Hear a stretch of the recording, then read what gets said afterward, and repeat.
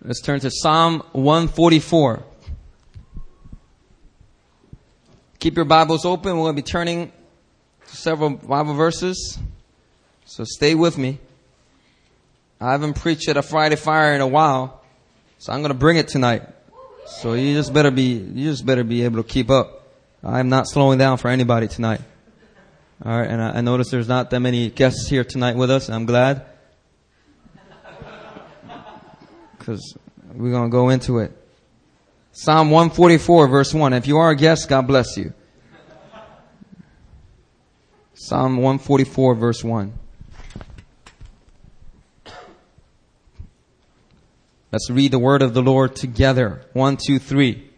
Blessed be the Lord, my rock, who trains my hands for war and my fingers for battle. Hallelujah. Somebody say, blessed be the Lord. He is my rock. He trains my hands for war. Hallelujah. You know, in the movie Saving Private Ryan, I remember, I think the sniper was reciting certain verses as he was, you know, taking out Nazi soldiers. And I think he recited this verse. It's a real cool verse. You know, he's like sniping away and he's shooting down all these Nazi soldiers. He's like, blessed be the Lord my rock, who trains my hands for war. Hallelujah. Brothers and sisters, the Lord wants to train your hands for war. Amen? The Lord wants to train your hands for war because the Lord is raising up an army. And as I look out, when I look out into the nations, I look around the church around me, I see God raising up His army in 3 ways. I'm just going to go over this with you guys, just to kind of give you some insight about what I see. I think it's important for us to understand this so that we can take part in not only being His army, but raising up His army. Amen? I mean, there's people that they want to, I'll join the army. And then there's other people like, I'll join the army and I'll do some recruiting for you, Lord. Hallelujah. So if you can understand these 3 insights, it will help you to help really recruit for the army of God. 3 ways He's doing that. Number 1, He's waking up the church. There's one word that best sums this up. Renewal. Renewal. If you guys remember in history, there was something called the Reformation. After a period of very dark ages where the church was full of corruption and people did not get the word of God because it was just in Latin, it wasn't in the common language. There came a time in the 1500s where God brought what was called a Reformation. And the effects of the Reformation can be felt not only in the church but in secular society. You will not have the internet, you will not have all this technology today if it wasn't for the Reformation. And this Reformation was an awakening of the church to the power of God's Word. Okay, that's what this Reformation did. Martin Luther, John Calvin, these guys, they went back to the Word of God, these original manuscripts, and they brought out these doctrines of salvation, these doctrines that really brought the power of God's Word and reformed, and it was called the Reformation. Hallelujah. In the late 1800s and early 1900s, God started to do a new movement, and that's called the renewal. And the renewal is an awakening of the church to the power of God's Spirit. All right. If you look in 1900s, there was the first wave. It's called Pentecostalism. Right? You got Welsh revivals. You got the Azusa Street revival in California. You even have the Pyongyang revival here in Korea, in Pyongyang. Hallelujah. And through that first wave of outpouring, God brought a renewal of the power of God's Spirit into the church. And then if you look a little bit later in the 50s and 60s, God brought a second wave, and that's called the charismatic movement. During that second wave, God touched a lot of mainline denominations, Lutherans, Episcopalians. There's some Presbyterians, but not so much. It was mostly like mainline and some evangelical churches, denominations. All right. And that was a second wave. And hallelujah, praise God, because God didn't stop there. He brought a third wave. And people don't really know how to date these things very conveniently, but let's just say it started around the 80s, right? 80s and 90s. This third wave comes, hallelujah, and it touches just like everyone and anyone. And this is where, what we are seeing and experiencing today. Peter Wagner, he's the one who coined the term third wave, third wavers. And probably our church will probably be best categorized as a church that is being influenced by the third wave movement of this third wave movement. Hallelujah. But this whole thing, all three waves, it can be summed up in the word renewal. Hallelujah. So God is raising up an army by waking up the church. He's not converting lost people. He's not getting backsliders. He's just renewing people who are already in the church. And Romans 13:11 says, besides this, you know the time, that the hour has come for you to wake from sleep. Amen? The church needs to wake up from their sleep, their slumber. And that's what God's doing through the renewal. He's just really waking up the church. Doesn't matter what denomination you represent. If you look in my dictionary of Pentecostal and charismatic movements, the total is like, in the year 2000, there were 532 million members of the renewal movement, of renewal churches. 532, 500 million people in the world in the year 2000. This is about 10 years ago, by the way. Were part of some kind of renewal church. Pentecostalism or whatever, right? And the biggest is actually the third wave. Smallest is the first wave. Next biggest is the second. Third wave is by far the biggest. Hallelujah. And it's projected by the year 2025, by moderate estimates, that it's going to topple 811 million. And that's just if it goes at a moderate pace. Hallelujah. We are about to see a 1 billion soul church on the earth at one point. And you know what? Sadly, it's not happening through the churches that were awakened at the Reformation, the denominations that were born out of the Reformation. It's happening through every denomination in which God is renewing. Hallelujah. It's not a denominational thing. It really is a kingdom thing, brothers and sisters. So first way, he's raising up an army. He's bringing renewal. Number two, he's bringing slaves out of Egypt. He's bringing slaves out of Egypt. Let me explain what that means. God is bringing deliverance for slaves, for backsliders, for prodigal sons. That's the second way in which I can see God raising up an army. Exodus 12:51. On that very day, the Lord brought the people of Israel out of the land of Egypt by their hosts. Or in the King James Version, it says, by their armies. Hallelujah. So second way I see God raising up an army, he's just getting the backslider. He's getting the prodigal son to come home. Now let's go third way. Third way he's raising up an army is he is breathing life into a valley of dry bones. And by this I mean salvation. God's raising up an army by just saving people. This is probably a major way in which he's building up the army. He's just saving people. Muslims, Hindus, anybody. He's just breathing life into a valley of dry bones. Ezekiel 37:10 says, so I prophesied as he commanded me, and breath entered them. They came to life and stood up on their feet, a vast army. Hallelujah. What Ezekiel saw in that valley, God is fulfilling, and we are physically seeing today. I don't think a lot of us understand that. These dry bones, they were dead. These aren't backsliders. These aren't people asleep. They are dead. That means they're lost. They're disconnected from God. And through salvation, God's raising up a mighty army right now. These three ways. Hallelujah. Practically, how do we see God doing this around us? Number one, through the renewal. I believe this is the reason why we're going to Australia. Do you know what the retreat theme for New Life Communities, the summer, it's their winter retreat. Their college camp, what they call their college camp. I don't know why they call it camp. It's not like they go camping there or anything like that. But do you know what the theme is? Pastor Joshua, he wrote me. And you know what their theme is? No. It's battlefield. Okay. Isn't that prophetic?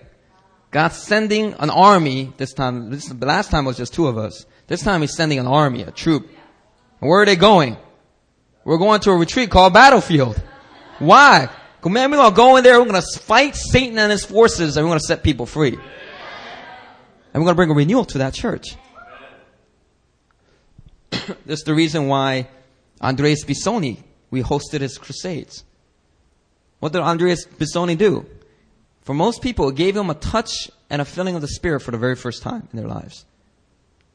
And that woman from Daegu and that Moksanim from the countryside, they were just so excited. Why? Because their Christianity, they had never experienced these things. And God's bringing renewal through guys like Andreas Bisoni. This is the reason why we have the Kingdom First prayer movement. Right? What is OEM experiencing right now? They're experiencing renewal. They're experiencing the Holy Spirit the way the church should be experiencing Him. And they're loving it. They're on fire and they're passionate for God. They want more. Because there's so many people there that need to be touched and renewed in this way. So it's real clear. You look around us, God's raising up an army, by the way. And through all this renewal, it's not just to make you feel good, not just to assure your salvation. It's so that you can get up on your feet and be a mighty army. Second way, deliverance. This is why we got to be patient. Not give up on backslidden family members, friends. And we got to involve ourselves in things like healing and deliverance. Okay? When you involve yourself in healing and deliverance, you take the time to minister to someone's deepest wounds and set them free from their secret sins. He who's been forgiven much loves much. If you can get the prodigal son to come home, man, that prodigal son will be most loyal. And that's why we have my wife and Mina and David Pyo and Caleb. These are like prodigal sons. Like you look at Columbia Brian, he's not a prodigal son. I mean, he just even keel. He's just been serving the Lord as much as, he's been pretty faithful most of his life. But you look at Caleb's life, man, he just got messed up. He got involved with some bad stuff. And if you know his but God is using, he's bringing them home. He's using deliverance to raise up an army. Hallelujah. And when God delivered Israel out of Egypt, that was the same purpose. God was trying to turn slaves into soldiers. He was trying to turn wimps into warriors. He was trying to bring them out of Egypt to be an army. That's why God told them, you got to get ready to start fighting. What did people do? They won a few victories, but then when it came to going in and fighting their biggest battles in the promised land, in the land across the river, right? In Canaan, they got gripped with fear because these guys seemed like giants to them. And the spies, they spread a bad report. And the people refused to fight. The people refused to fulfill their destiny, their identity as an army of God. And what do? They died in the desert. Brothers and sisters, God is doing the same thing today. He's setting people free. He's delivering people out of Egypt to raise them up as an army. To go up and fight and take the promised land. When the Israelites saw the armies of Egypt defeated at the Red Sea, do you know what they said? Exodus 12:51. They said, the Lord is a man of war. The Lord Jehovah is His name. Tell your neighbor that. The Lord is a man of war. It just means He's a warrior. The Lord's a warrior. And that's a big blow to pacifists that are afraid to, get involved with war and all this stuff. God is a man of war, the Bible says. People, they always talk about, I want to become mature and become like Christ. I want to become like Christ. And they think that becoming like Christ simply means being patient, gentle, loving. I want to be like Christ. And those things are true. But if you're going to be like Christ in all of His ways, you also need to rise up and learn how to be a warrior. Because the Bible says the Lord is a man of war. When Joshua was approaching Jericho, he saw on this path a man standing there with a drawn sword. And Joshua asked him, are you for our enemies or are you for us? And this warrior with the sword drawn said, wrong question. Take off your sandals. You see, Jesus appeared to Joshua on that road. And what Joshua saw is that Jesus is a man of war. He's a warrior. Don't be limited into thinking that only his first coming defines what his true righteousness and characteristics are. You have to also keep in mind his second coming. If you want to really be like Christ, you got to be loving, you got to be gentle, you got to be humble, you got to be submissive. You also got to learn to be bold. For the righteous are as bold as a lion, like the lion of the tribe of Judah. You got to also learn how to be a warrior.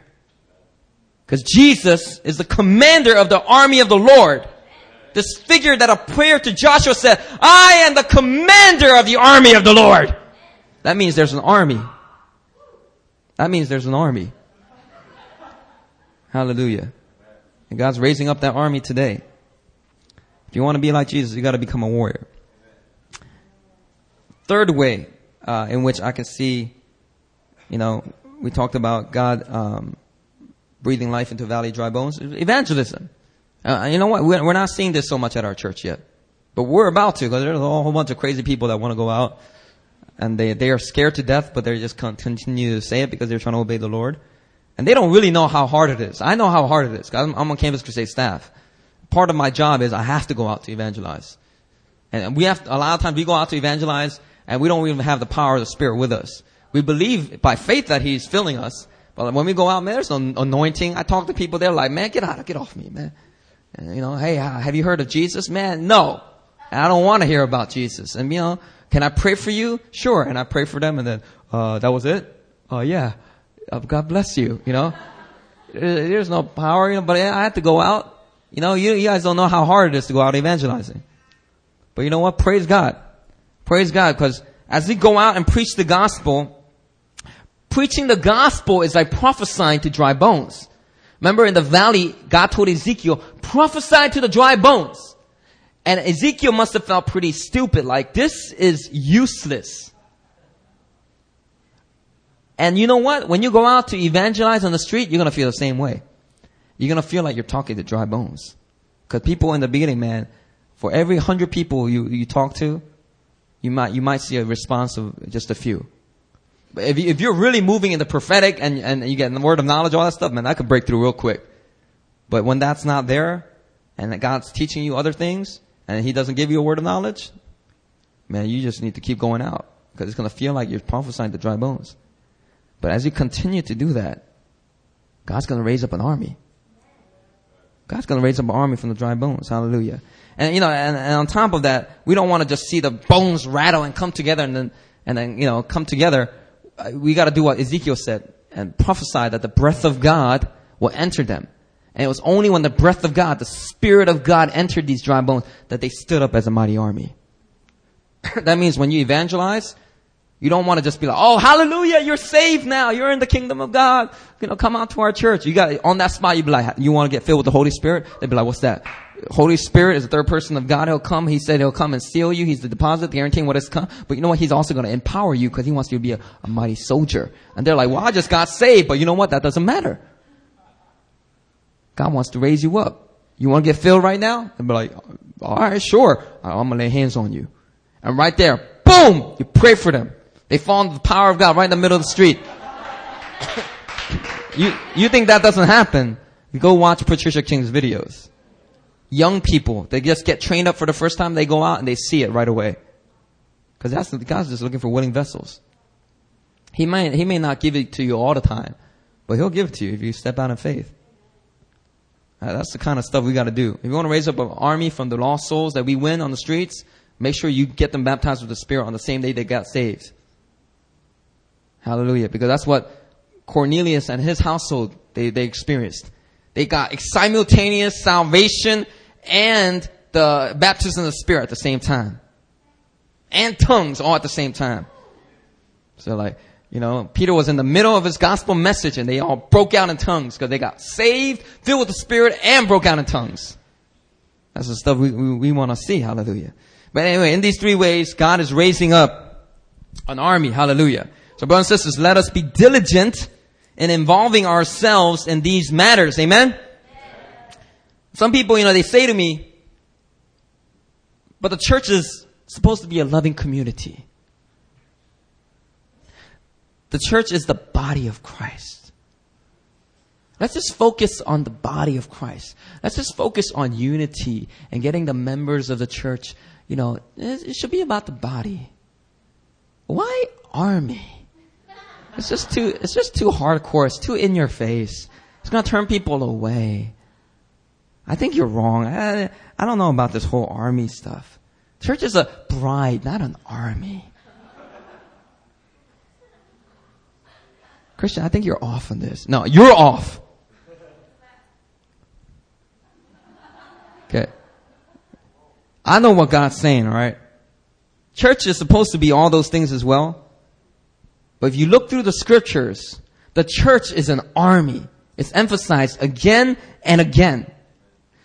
The Lord Jesus Christ, the first mention of the church, when he mentioned the church, he mentioned that she would also be involved in a battle. Check this out, right? Matthew 16:18, Jesus said, "On this rock I will build my church, and the gates of Hades will not overcome it." What's that tell you, that verse? It tells us that there will be a battle. It tells us that there will be an effort by the enemy to overcome the church, but it will fail. The Hebrew equivalent of Hades is Sheol. And if you look in Isaiah 38:10, it says that the gates of Sheol, and that's referring to death, the place that you go to death. So Jesus could mean here that the church will never be overcome by death. But a deeper search will bring one to discover that in the Old Testament, the word gate has a very great significance. You see, in the Old Testament, gates usually refer to a place of power and authority. William Wilsby said it like this: "The elders of the city met at the gates to transact their business." So the phrase gates of Hades probably means the very power and authority of Satan. The very authority and power of Satan will not overcome the church. That's what Jesus is saying here in Matthew. Christ promised it, brothers and sisters. In fact, not only will we be kept from being overcome by the power and authority of Satan, the Bible tells us that we will possess the gate of our enemies. Not only will the gates of Hades not overcome the church, but the church will go to the gates of Hades and will possess the gates. We will storm the enemy's gate. We will possess his territory, overcome his power, throw down his authority, and set the captives free. That's what the church is supposed to do, brothers and sisters. And this is what God meant when God told Abraham, Genesis 22:17, "I will surely bless you, and I will surely multiply your offspring as the stars of heaven." Hallelujah. 1 billion soul harvest we're approaching right now. The stars of heaven. Hallelujah. And as the sand that is on the seashore. And it says, "Your offspring, Abraham, shall possess the gate of his enemies." Hallelujah. So as it says in Galatians 3:29, we are the offspring of Abraham. Amen? Amen? We are the offspring that is talked about in Genesis 22. And what are the offspring of Abraham supposed to do? They're supposed to possess the gate of their enemies. Hallelujah. Somebody say possess. Possess the gate. Man, so many Christians, they're so afraid. Oh, can Christians be possessed? Christian 목사님, do you think Christians can be possessed? I heard that they can't because we have the Spirit of God, in us, and the Spirit of God possesses us in that sense. So, Satan can't really possess us. All right, and there's this whole doctrinal teaching that Christians cannot be possessed. And when we think of possession, we're not thinking of Satan taking away our salvation. When we think of possession, what are we thinking? We're thinking exorcist. We're thinking, like, talking in a different voice and losing control of our body. And so many Christians so afraid of being possessed by the enemy. The answer is, by the way, yes, Christians can be possessed. And doctrinally, you might be like, well, you can't prove that. Well, doctrinally, I think biblically you can, but you really can't and can very strongly. You can't argue for either side very strongly. You can use the Bible on both sides, I think. But when you've seen a Christian possessed, it kind of like throws away all the arguments. And you see them possessed again and again and again, and you're helping people who are possessed all the time, and they're not non-believers. They're Christians. They're Christians. Bona fide Christians. Leaders in the church even. Right? But brothers and sisters, the reason I mention this is not to scare you by telling you you can be possessed by the enemy. What I'm telling you is, where so many Christians get scared of being possessed by the devil, we're supposed to put the devil to flight and make him grip with fear, because we're supposed to possess the gates of his enemies. We're supposed to possess his gates. We're supposed to be making him scared, not the other way around. Isn't that so frustrating? That is just so frustrating. That Satan has taken that word and it makes us like so scared. Possess? Whoa, what do you mean possess? Next time somebody says possess, you say, I'm going to possess the gate of my enemies. That's the only possession I know. I'm not worried about them, all that crazy demon possession, because hallelujah, I'm living my life right with the word of God, and I'm healed, I'm delivered, I'm set free. I'm going to go set others free. It's got to be the attitude. That's the attitude of the army. Hallelujah. Paul in the Bible, he lived under the military rule of the Roman Empire, and he knew the spiritual battle, because, he was at the front lines. He was planting churches. Anyone who plants churches, you got to give them mad props. Because they're not just doing church planting. Believe me, they're doing heavy warfare. You cannot be successful at church planting without going through heavy warfare. Hallelujah. And Paul, being in this setting, he used military imagery when he communicated with the church. Along with athletics, architecture, and anatomy, the army is probably Paul's favorite imagery, because he uses it over and over. In Ephesians chapter 6, Paul expounds on Satan as an army with hierarchies, and God giving the church equipment to defend and even attack the hierarchies, the armies of Satan. In Romans 13:11-13, the image of spiritual armor is used. It's used again in 2 Corinthians 6:7. It's used again in 2 Corinthians 10.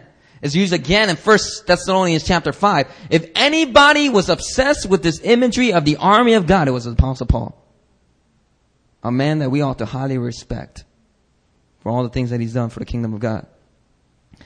Brothers and sisters, this armor of God that Paul mentions, God expects us to literally wear this armor by faith each day. And that's what Brother Michael taught me. You know what? Even sometimes when I forget, when I'm on somewhere like a missions field, I put on that armor. I go to the bathroom, I put it on. I'm like Superman. I go inside a telephone booth. I come out. You might not see it, but it's all over me. Hallelujah.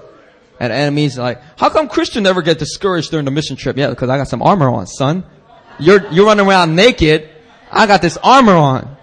Hallelujah. You got to put on the armor. Like literally, you got to go in there and put it on by faith. I put on the helmet of salvation. Man, if you're going to do one thing, at least put on your helmet. All right? Because when you don't got the helmet of salvation, Satan messes people up. Man, if he gets to questioning your salvation, man, he'll mess you up. Warren Wiersbe said, all believers are soldiers in God's army, whether they know it or not, and whether they like it or not. Oh, no, I'm sorry. Whether they act like it or not. I'm sorry. Like it or not is from me. Hallelujah. If you missed it in Paul's letters, just look in the book of Revelation. The image of warfare is very vivid there as well. If you look in Revelation 13:7, the Bible says that Satan was given power to make war against the saints and to conquer them. And he was given authority over every tribe, people, language, and nation. Wow, that's Crazy verse right there. Why on earth would God give Satan power to make war against the church? Against the saints, against the church? I mean, if Satan is given power to make war against the church, then what is the church supposed to do? Hallelujah. Praise God. Well, are we supposed to just smile and serve as a punching bag? That's what a lot of church people do.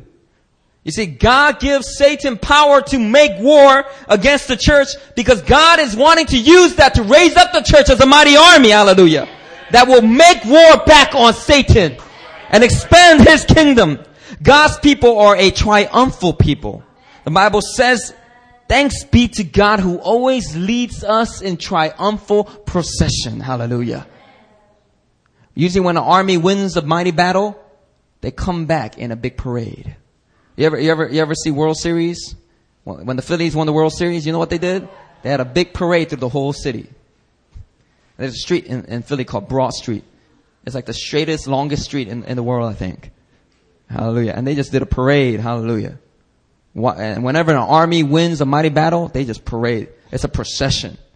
And who's at the beginning? Who's at the front of the procession? It's Christ. If we will follow him into the battles, he will give us the victory every single time. And there's a lot of practical aspects that will benefit the church if we will only take the attitude of a soldier. You see, when you take the attitude of a good soldier, it's got powerful effects on the church that really loose them to their God-given purpose. You see, good soldiers are willing to go a little while without comfort and security. But you know what? One thing that just paralyzes the church today is just comfort and complacency. If they feel like their jobs, their families are threatened, it paralyzes them from obeying the will of God for their lives. God says, go there. I can't. My job's not secure. Can you go over here and serve there? No, I can't. The there's an economic crisis right now, Lord. Wait until the economic crisis is over. You see, why do people respond that way to God? Why? Because they don't have the attitude of a soldier. You see, if you got the attitude of a soldier, man, you're willing to chama. You're chama. You will chama. Hallelujah. That's a Korean word for like, you endure, you persevere. Man, sometimes I go on missions, all I see people do is just grumble, grumble, grumble. That's because they don't have the attitude of a soldier. They think because they're giving up vacation days that somehow missions is some kind of vacation makeup for them. Wrong. Okay, if you give up vacation days, hallelujah, to go on missions, guess what? Get ready to pay the price. Because you're not only going to pay the price for your vacation days, you're also going to pay the price when you get on the field. Your reward will be in different forms. It won't be on the missions field, hallelujah. I mean, it may be in different forms, but it ain't a vacation. But if you've ever been to war, or imagine yourself that you're in the middle of a war, and you're in the platoon, you're in the trenches, and you begin complaining like that, guess what your fellow soldiers will think about you? You little chump.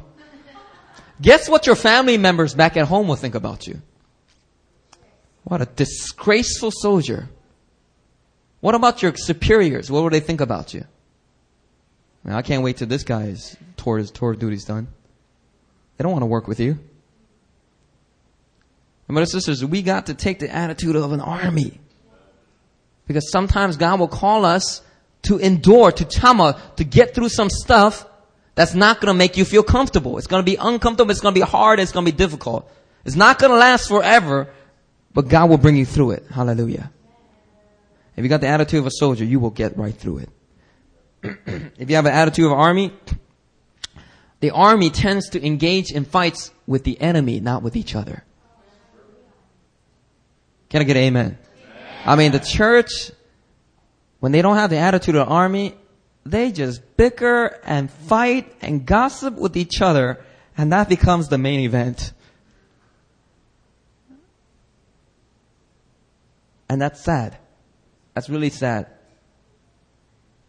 But when you got the attitude of an army and you get into a conflict, a little fight with somebody, you bump elbows with somebody, You have the attitude of the army. You say, hey, brother.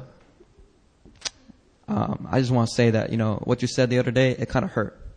I felt like you're disrespecting me. And I need you to know that. But you know what? At the same time, you know what? We're out there. We need to fight the enemy, not each other. So you know what? I just want to say I love you and I forgive you. Other brothers like, you know what, man? You know what? I'm sorry about that, man. I was going through some stuff and, you know what? Yeah. Oh yeah? Yeah, yeah. All right. Man. I forgive you, man. Completely, man. All right. Good. All right, let's get the enemy. All right, hallelujah. All right. That's the way it should be. When you got the attitude of an army, you know where the real fight's at. Hallelujah. Now that we talked about how the church is an army and how God is raising up that army, let's talk about training this army. I'm going to give you some good word here. Training the army. Psalm 144, our original verse, said, "Blessed be the Lord my rock, who trains my hands for war and my fingers for battle." Let me say it again. God wants to train your hands for war. Let me say that again. God wants to train your hands for war. In the Bible, even when Gideon was a little wimp, God came to him by the angel of the Lord and said, "The Lord is with you, mighty warrior." Before you become a mighty warrior, God calls you a mighty warrior already. Because God is a God who calls things that are not as though they were. He doesn't say, "You wimp, I'm going to make you a mighty warrior." Now, he just comes to you and says, "Hey, the Lord's with you, mighty warrior." And that's what God's saying over each of you tonight. God's calling you a mighty warrior.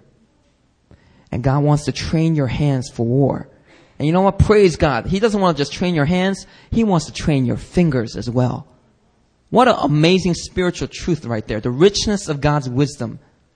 He doesn't want you to just teach you to just know how to fight. He wants you to be precise in how you fight.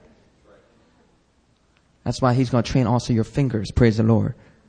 Now, let's just keep it simple. Let's keep it training hands. All right. How will God train your hands for war? Turn to Psalm 149 verse 6. Psalm 149 verse 6. How will God train your hands for war?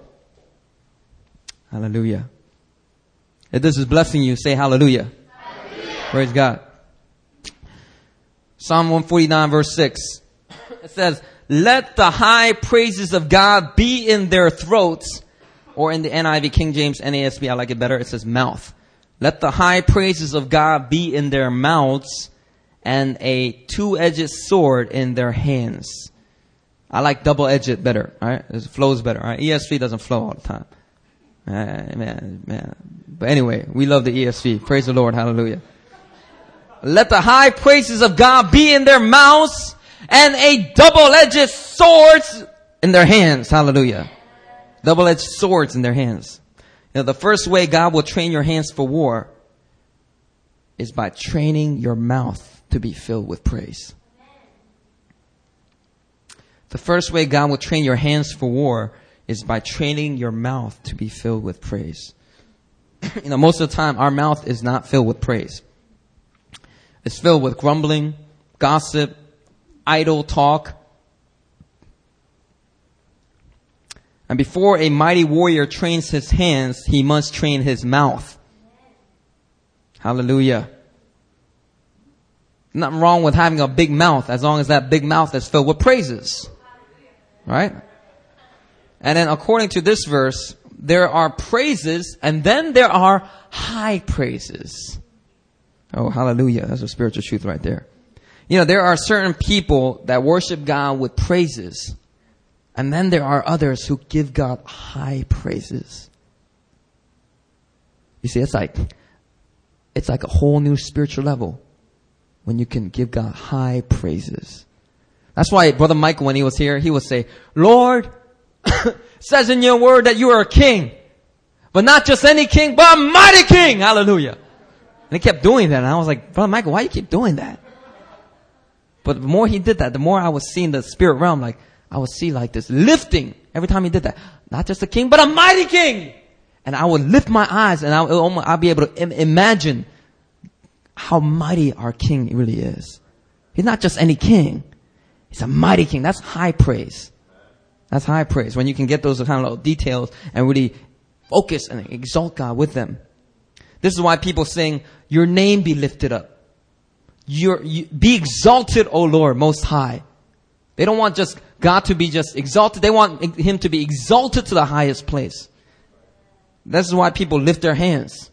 Because they don't want just the praise right here. They want the praise not here. They don't want it over there. They want it high as possible.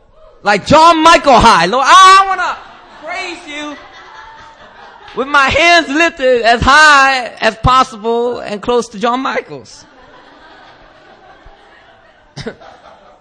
And some people will be like, man, why do you shout hallelujah all the time? Why do you always shout hallelujah, man? So, man, why? Well, you know, like Aaron's cousin, one of Aaron's cousins, she's married to a pastor in New York City, and she listened to my podcast, and she was like, why does Christian always say hallelujah all the time? And then her husband actually defended me. It was like, well, maybe he just wants to praise God. That's how Pentecostal preachers do it, you know. I'm not a Pentecostal preacher, but hallelujah, you know, I've learned stuff from them.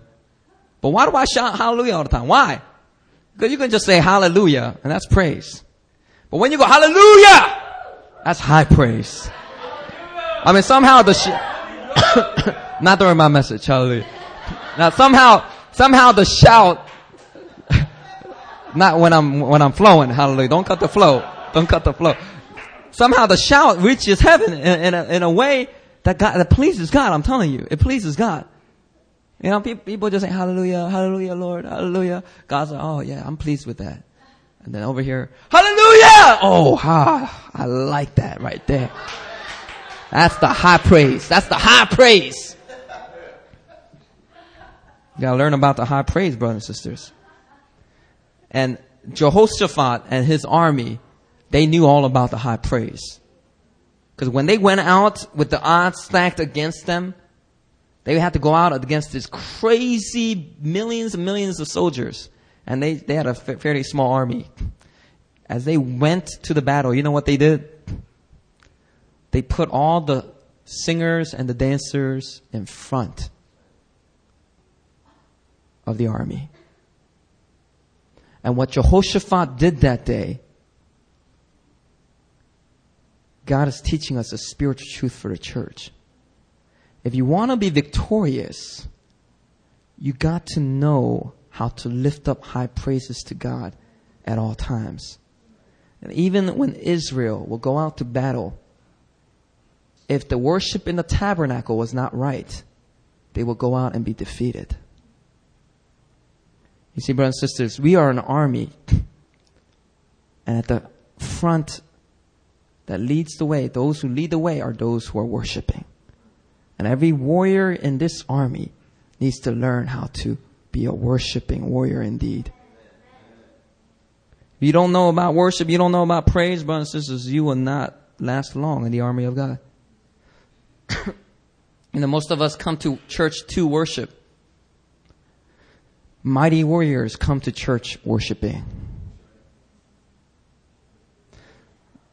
They're always lifting to God the sacrifice of praise. Brothers and sisters, there is no substitute for a life of praise and worship. There is no substitute for a life of praise and worship. You think about David in the Old Testament, victorious over and over again. Such victories he experienced on the battlefield. But if you look at his private life, what was he doing? Sharpening his sword all the time? No, he took out his harp and he was praising the Lord. You see, what you see in the Psalms is the secret to David's success on the battlefield. In the New Testament, the Apostle Paul, how did he have such victory on the church plants? To Gentiles, people who never heard the gospel. How would he plant churches over and over and over? How could he be so victorious on the battlefield? Just look at his private praise and worship life. You know where it gives you a hint of it? When he was imprisoned. When he was imprisoned, he was whipped across his back, bleeding. They didn't give him no band-aids. They didn't give him nothing. On top of that, he was whipped up, weak, and they still shackled him. And guess what Paul and his companion, guess what they did? They were singing praises to God. That is a warrior right there. Oh, that's a warrior right there. People are like, man, hey, dude, you are crazy, man. What are you doing? Oh, that's some good music, actually. Yeah, keep singing that. That's some good stuff. Yeah, keep singing, man. Keep singing. I like that. Hallelujah. So number one, first way you train your hands for war is by training your mouth to be filled with praise. The Bible says, speak to one another with psalms, hymns, spiritual songs. Sing and make music in your heart to the Lord. Hallelujah. Be like Hewan and just always sing a melody in your heart. I'm telling you, man. That anointing, that victory anointing is all over her.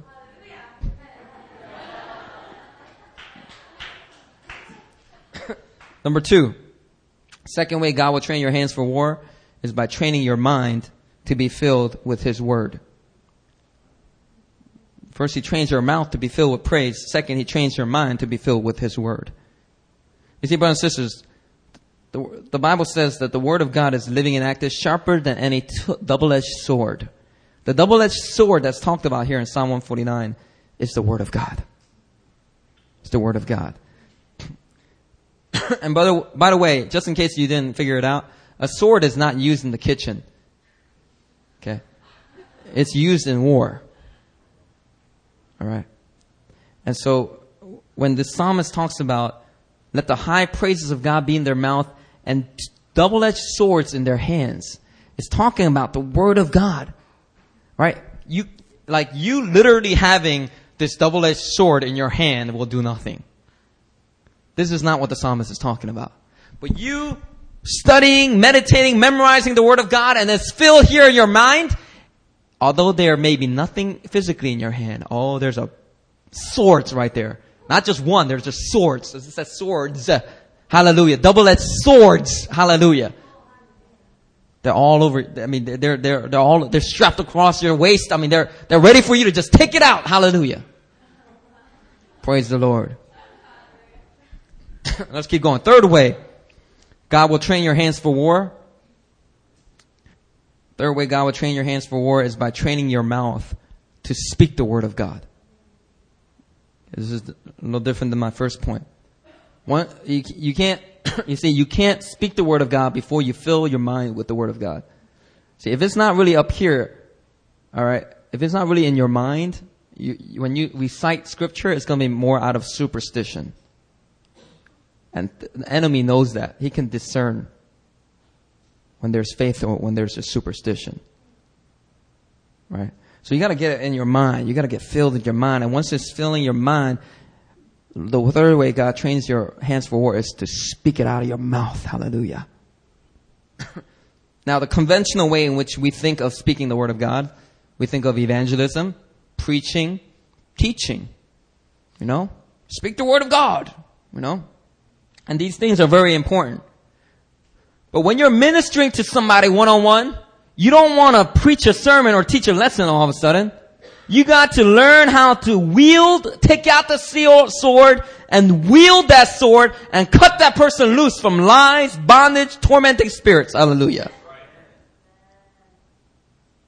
It's not the time for you to be like, let me take out my Bible study and let me see if I can help you. Alright?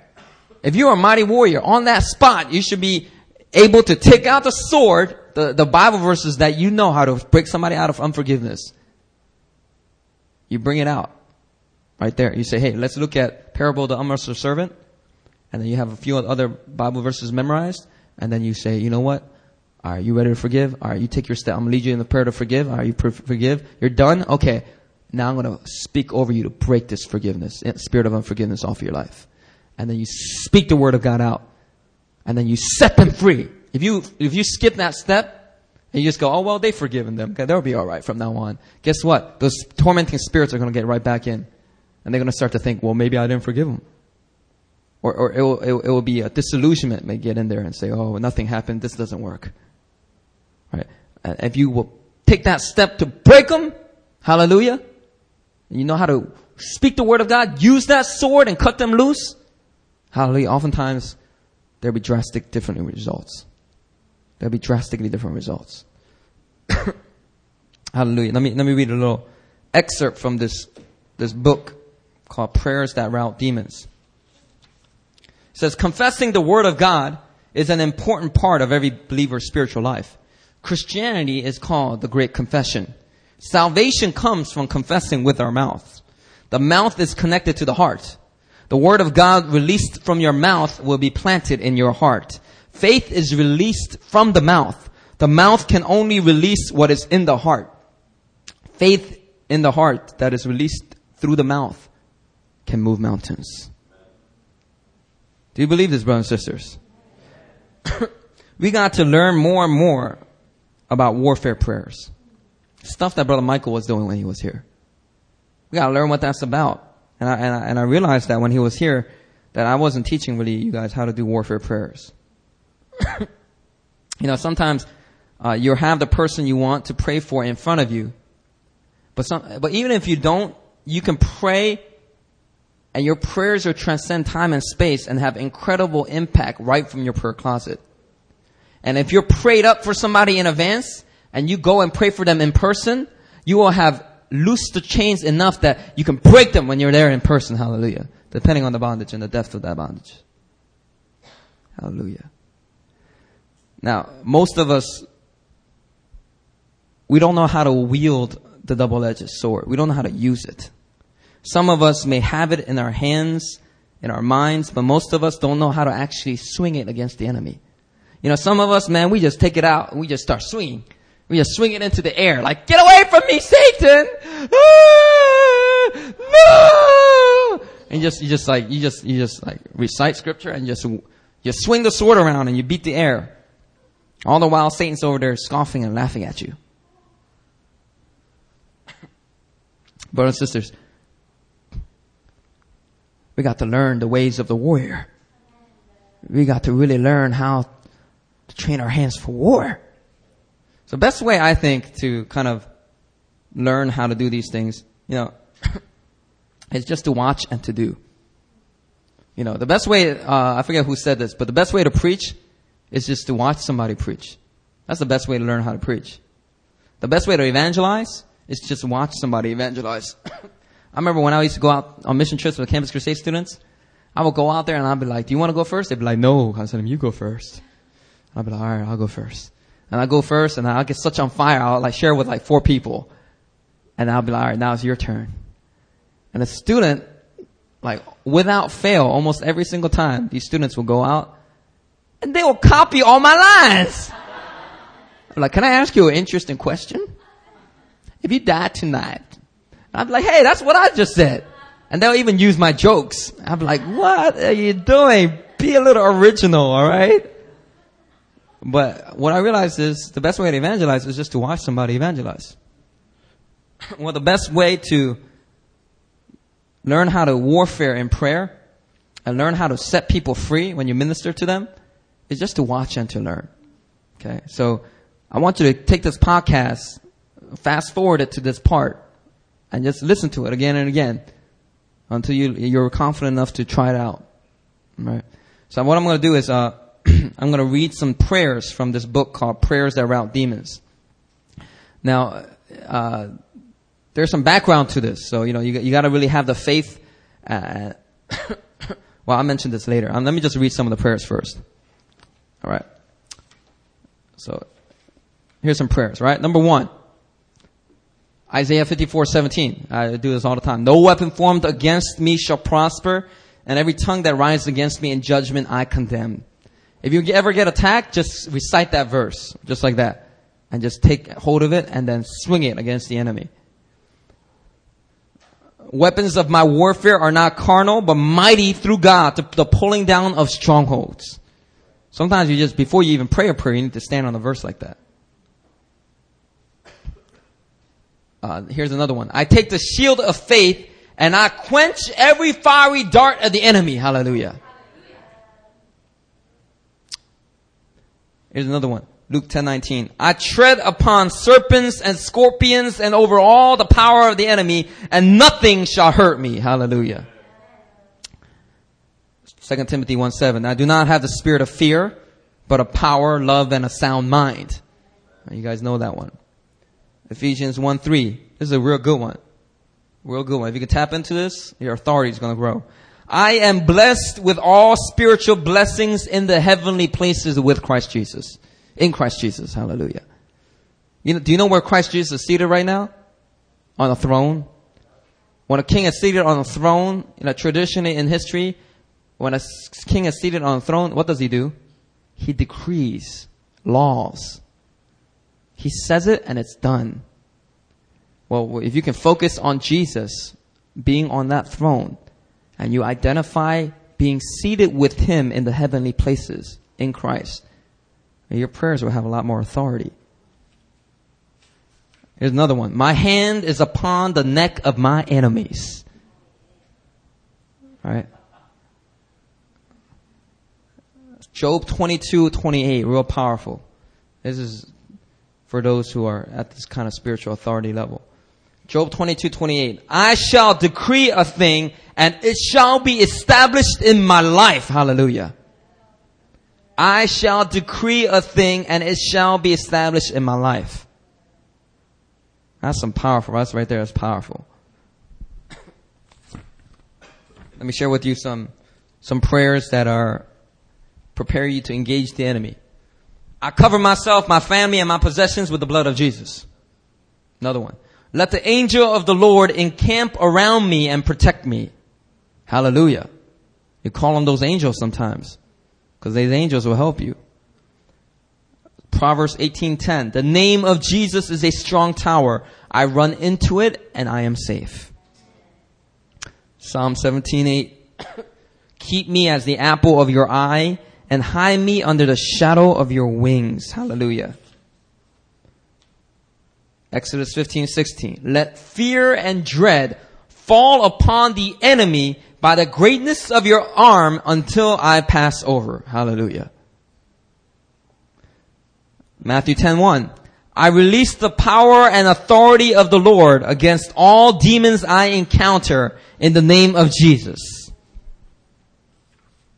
Hallelujah. Let's get to some real battle line ones, all right? Here's the ways to confront the enemy right on the battlefield. I quench every fiery dart of jealousy, envy, anger, bitterness, and rage sent against my life in the name of Jesus. So if sometimes during the day you just feel like this fiery dart trying to get on you, fear, envy, anger, jealousy, bitterness, all right, just pray this prayer. I quench every fiery dart of bitterness sent against my life in the name of Jesus. And then be done with it. There's another one. I quench all gossip directed against my life in the name of Jesus. If you pray this prayer and you really take claim of it, God will shut the mouths of all your gossiping friends. All of a sudden, they'll stop talking about you. Hallelujah. A lot of times, what do we do when we hear gossip? Oh, why are they talking about me? That's not what a soldier does. That's not a warrior, brothers and sisters. Get up on your feet and pray that prayer. Here's another one. I am the seed of blessing, and his blessing is mine. Okay, the reason you want to talk about blessing is because on the other side are curses. You can have either or, but you can't be in the middle. You're either going to be blessed or you're going to be cursed. Hallelujah. I break all curses of witchcraft, sorcery, and divination in the name of Jesus. So if you feel like one of these attacks are aimed against you, you might want to keep praying this prayer. I break and release myself from all curses of pride and rebellion in the name of Jesus. Some people, man, they have a curse of pride and rebellion on their life. And you have to literally break that off of you before you see results. You can pursue humility with all your heart, but unless this curse is broken off of you, you're not going to really flow in that humility. I break and rebuke all curses of sickness and infirmity in the name of Jesus. Now, certain chronic, passed down genetic illnesses, they have a spiritual root. It's a curse. A lot of mental illnesses, they're often curses. Somebody's going to stand up and break them off of your life. I break and release myself from all curses of poverty, lack, and debt in the name of Jesus. Hallelujah. These are some powerful prayers, my sisters. I break and release myself from all curses of lust and perversion in the name of Jesus. I break and release myself from all curses causing accidents and premature death in the name of Jesus. Some people talk to me about premature death in their family, and it's not like I talk to the Kennedys or anything like that. But you know what? What the Kennedys experience, people experience in the real world. And they come up to me and they say, well, I've seen this in my family, and I think God may be calling me to have an early death. And I'll be like, no, God is not calling you to have an early death. The Bible says, with long life you will satisfy me. The only early death that you may experience is the gift of martyrdom. That's only if God has strengthened and called you to that. This is a curse from the devil. You need to break that off your life. Premature death. That's a curse of the devil. Hallelujah. I like this one. I loose confusion against every satanic and demonic conspiracy against my life. Hallelujah. That's what God does. And a lot of times in these army scenarios in the Old Testament, when they went into fight, guess what happened? The army started fighting each other. Why? Because God loosed confusion there. And they just start slaying each other. Well, God can do the same thing for you today. You go to Cambodia. You go into one city and there's all this distraction and the enemy's attacks are intense there. And then your pastor can't even finish his sermon because he's getting a headache. Well, the next town you go into, pray this prayer. I loose confusion against every satanic and demonic conspiracy against this team in the next town. Amen. Pray that and believe it. And go in there and you'll see different results. Hallelujah. I bind and rebuke every spirit of Sanballat and Tobiah in the name of Jesus. Hallelujah. If you don't know what that is, just look at Nehemiah chapter 6. Praise the Lord.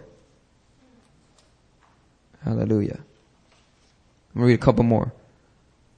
Through Jesus, let me possess the gate of my enemies. Hallelujah. Establish the gates of praise in my life. Let the gates of my life and city be open to the King of glory. Hallelujah. That's a mighty prayer to pray. You want Jesus to come into your life in greater measure? You got to pray that those gates of selfishness, gates of flesh, gates of laziness, gates of whatever it is, those gates need to be lifted up so that the King of glory can come in. And let's close with this. I loose myself from every assignment of witchcraft, sorcery, and divination. Hallelujah. I know that sounded like one we read previous, but praise the Lord. I just want to read it again. It's another one. I loose myself from every spoken curse and negative word spoken against my life. Sometimes words, they have an entity of themselves. Somebody can speak a negative word into you, to you, and years later it's still affecting you negatively. That's because words have power. And words can take on an entity of themselves. And when that happens, you need to use words to cast down those judgments and those curses off your life. Come on, warriors of God. Are you understanding this? Amen? And you know what? These ain't religious prayers that begin to work when you just recite them. These are for anointed, spirit-filled believers that are wanting to be warriors to expand the kingdom of God. If you have the attitude of a warrior, hallelujah, and you have the faith to go with it, when you speak forth these prayers, they're going to have powerful effects. So brothers and sisters, I want to encourage you. Go on YouTube. All right. Take notes when you watch Brother Michael. Right. Take notes when you read a book. And next time you go and pray for somebody, use it. Use it. Learn how to warfare in prayer and use the sword, the double-edged sword, to set people free. And along with all these things, make sure that you're balancing it with humility and boldness. They're not at odds with each other. You need to have humility and boldness if you're going to continue serving in the army of God.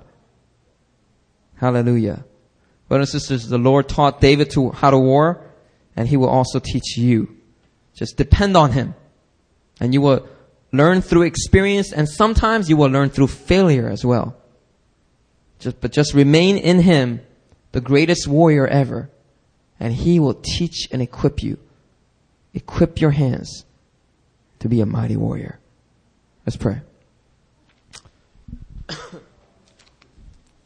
Father God, we just praise You and we just thank You, God.